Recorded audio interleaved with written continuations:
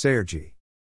Increasingly, science agrees with the poetry of direct human experience. We are more than the atoms and molecules that make up our bodies. We are beings of light as well. Biophotons are emitted by the human body, can be released through mental intention, and may modulate fundamental processes in cell-to-cell communication and DNA. Nothing is more amazing than the highly improbable fact that we exist. We often ignore this fact, oblivious to the reality that instead of something, there could be nothing at all. In other words, why is there a universe, poignantly aware of itself through us, and not some void completely unconscious of itself? Consider that from light, air, water, basic minerals in the Earth's crust and the at least 3 billion-year-old information contained in the nucleus of one diploid zygote cell, the human body is formed, and within that body exists a soul capable of at least trying to comprehend its bodily and spiritual origins. Given the sheer insanity of our existential condition, and bodily incarnation as a whole, and considering that our earthly existence is partially formed from sunlight and requires the continual consumption of condensed sunlight in the form of food, it may not sound so far-fetched that our body emits light. Indeed, the human body emits biophotons, also known as ultraweak photon emissions, UPE, with a visibility 1,000 times lower than the sensitivity of our naked eye. While not visible to us, these particles of light, or waves, depending on how you measure them, are part of the visible electromagnetic spectrum, 380 to 780 nanometers, and are detectable via sophisticated modern instrumentation. The physical and mental eye emits light. The eye itself, which is continually exposed to powerful photons that pass through various ocular tissues, gives off spontaneous and visible light-induced ultra-weak photon emissions. It has even been hypothesized that visible light induces delayed bioluminescence in exposed eye tissue, providing an explanation for the origin of the negative afterimage. These light emissions have also been correlated with cerebral energy metabolism and oxidative stress in the mammalian brain. And yet, biophoton emissions are not necessarily epiphenomenal. Bakken's hypothesis suggests that photons released from chemical processes in the brain produce biophysical pictures during visual imagery. A recent study found that when subjects actively imagined light in a dark environment, their intention produced significant increases in ultraweak photo emissions. This is consistent with an emerging view that biophotons are not solely cellular metabolic byproducts, but rather, because biophoton intensity can be considerably higher inside cells than outside, it is possible for the mind to access this energy gradient to create intrinsic biophysical pictures during visual perception and imagery. Cells and DNA use biophotons to store and communicate information. Apparently, biophotons are used by the cells in many living organisms to communicate, which facilitates energy/information transfer that is several orders of magnitude faster than chemical diffusion. According to a 2010 study, cell-to-cell communication by biophotons has been demonstrated in plants, bacteria, animal nucleophil granulocytes and kidney cells. Researchers were able to demonstrate that different spectral light stimulation, infrared, red, yellow, blue, green and white, at one end of the spinal sensory or motor nerve roots resulted in a significant increase in the biophotonic activity at the other end. Researchers interpreted this finding to suggest that light stimulation can generate biophotons that conduct along the neural fibers, probably as neural communication signals. Even when we go down to the molecular level of our genome, DNA can be identified as a source of biophoton emissions as well. One author proposes that DNA is so biophoton dependent that it has excimer laser-like properties, enabling it to exist in a stable state far from thermal equilibrium at threshold. Technically speaking, a biophoton is an elementary particle or quantum of light of non-thermal origin in the visible and ultraviolet spectrum emitted from a biological system. Biophotons are generally believed to be produced as a result of energy metabolism in our cells, or more formally as a byproduct of biochemical reactions in which excited molecules are produced from bioenergetic processes that involve active oxygen species. The body's circadian biophoton output. Because the body's metabolism changes in a circadian fashion, biophoton emissions also vary along the axis of diurnal time. Research has mapped out distinct anatomical locations where biophoton emissions are stronger and weaker, depending on the time of day.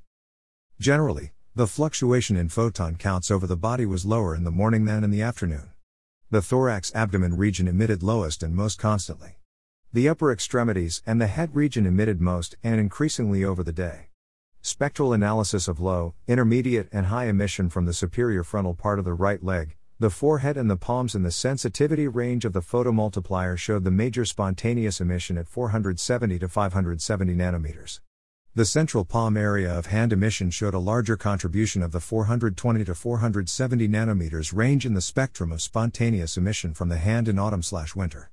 The spectrum of delayed luminescence from the hand showed major emission in the same range as spontaneous emission. The researchers concluded that the spectral data suggest that measurements might well provide quantitative data on the individual pattern of peroxidative and antioxidative processes in vivo. Meditation and herbs affect biophoton output. Research has found an oxidative stress-mediated difference in biophoton emission among meditators versus non-meditators. Those who meditate regularly tend to have lower ultra-weak photon emission, UP, biophoton emission, which is believed to result from the lower level of free radical reactions occurring in their bodies. In one clinical study involving practitioners of transcendental meditation, TM, researchers found the lowest UP intensities were observed in 2 subjects who regularly meditate. Spectral analysis of human UP has suggested that ultra-weak emission is probably, at least in part, a reflection of free radical reactions in a living system. It has been documented that various physiologic and biochemical shifts follow the long-term practice of meditation, and it is inferred that meditation may impact free radical activity. Interestingly, an herb well known for its use in stress reduction, including inducing measurable declines in cortisol, and associated heightened oxidative stress, has been tested clinically in reducing the level of biophotons emitted in human subjects. Known as rhodiola, it was the focus of a study published in 2009 in Phytotherapeutic Research, which found that those who took the herb for 1 week had a significant decrease in photon emission in comparison with a placebo group. Human skin may capture energy and information from sunlight.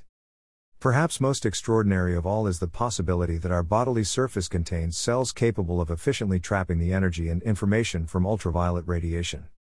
A study published in the Journal of Photochemistry and Photobiology in 1993, Artificial Sunlight Irradiation Induces Ultra-Weak Photon Emission in Human Skin Fibroblasts, discovered that when light from an artificial sunlight source was applied to fibroblasts or either normal subjects or one with xeroderma pigmentosum, characterized by deficient DNA repair mechanisms, it induced far higher emissions of ultra-weak photons, 10 to 20 times, in the xeroderma pigmentosum group. The researchers concluded, these data suggest that xeroderma pigmentosum cells tend to lose the capacity of efficient storage of ultra-weak photons, indicating the existence of an efficient intracellular photon trapping system within human cells. More recent research has also identified measurable differences in biophoton emissions between normal and melanoma cells. In a previous article, Does Skin Pigment Act Like a Natural Solar Panel? I explored the role of melanin in converting ultraviolet light into metabolic energy. Melanin is capable of transforming ultraviolet light energy into heat in a process known as ultrafast internal conversion. More than 99.9% of the absorbed UV radiation is transformed from potentially genotoxic, DNA damaging, ultraviolet light into harmless heat.